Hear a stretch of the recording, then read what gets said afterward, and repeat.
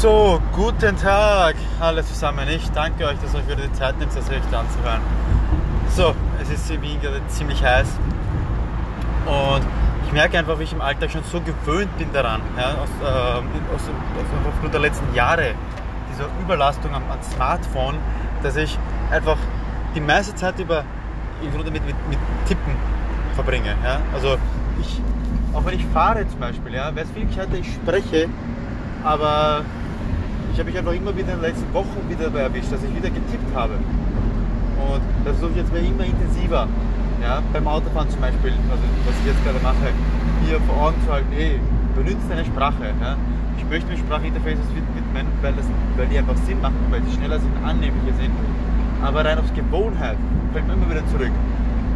Das merke ich jedenfalls auch bei meinen Freunden, wenn ich sage, hey, probier Sprachinterfaces aus, ja, probier Dinge über deine Sprache zu machen, schreib längere Nachrichten über die Stimme, stelle den Wecker über deine Stimme. Ja. Aber die tun sich auch verdammt schwer, weil sie sagen, hey, nein, das taugt mir nicht, ja, das ist schneller, wenn ich es so mache.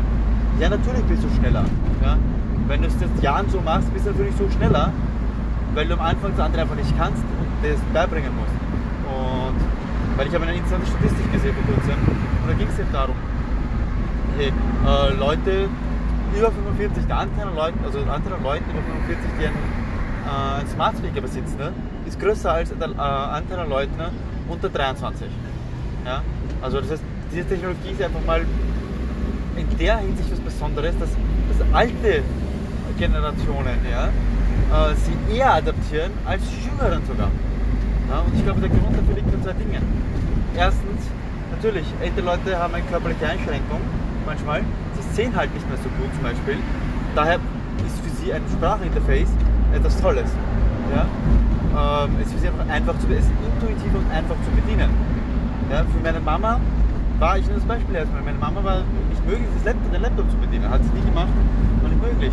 Aber mit dem Handy tut es schon viel leichter, weil es viel intuitiver ist mit diesem Hin- und Herwischen. Roll.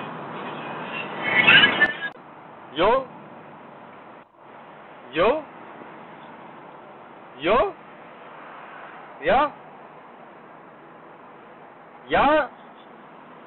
Hallo? Hoppala. So, ich hab sie noch nicht bekommen. Gebüsse! Jo? Hallo? Hallo? Hallo, कौन बोल रहा? Oh, hallo? Hallo? Schieb jetzt nicht mal. Genau, die älteren Leute benutzen es, weil es so einfach ist. Und natürlich sind die jungen Leute sind nicht so abhängig von Bildschirmeingabe, von Eingabe mit unseren Fingern. Die jungen Leute sind aber extrem abhängig davon. Wir sind einfach extrem gewöhnt daran. Daher fällt uns die Adaptierung auf was Neues verdammt schwer. Ja, ich würde euch echt gerne motivieren. Bitte probiert es auf Sprachinterface. Ich probiere es selber gerne beizubringen. Probiert es aus, spielt es euch damit. Es wird in Zukunft, wenn du immer mehr drankommst, wir werden immer mehr Sachen machen, weil wir immer komplexere Aufgaben damit lösen können. So, das war's für heute. Es tut mir leid für die ganzen Störungen. Ich rufe den Typen gleich zurück. Der nervt. Wünsche einen schönen Tag und wir hören uns morgen wieder.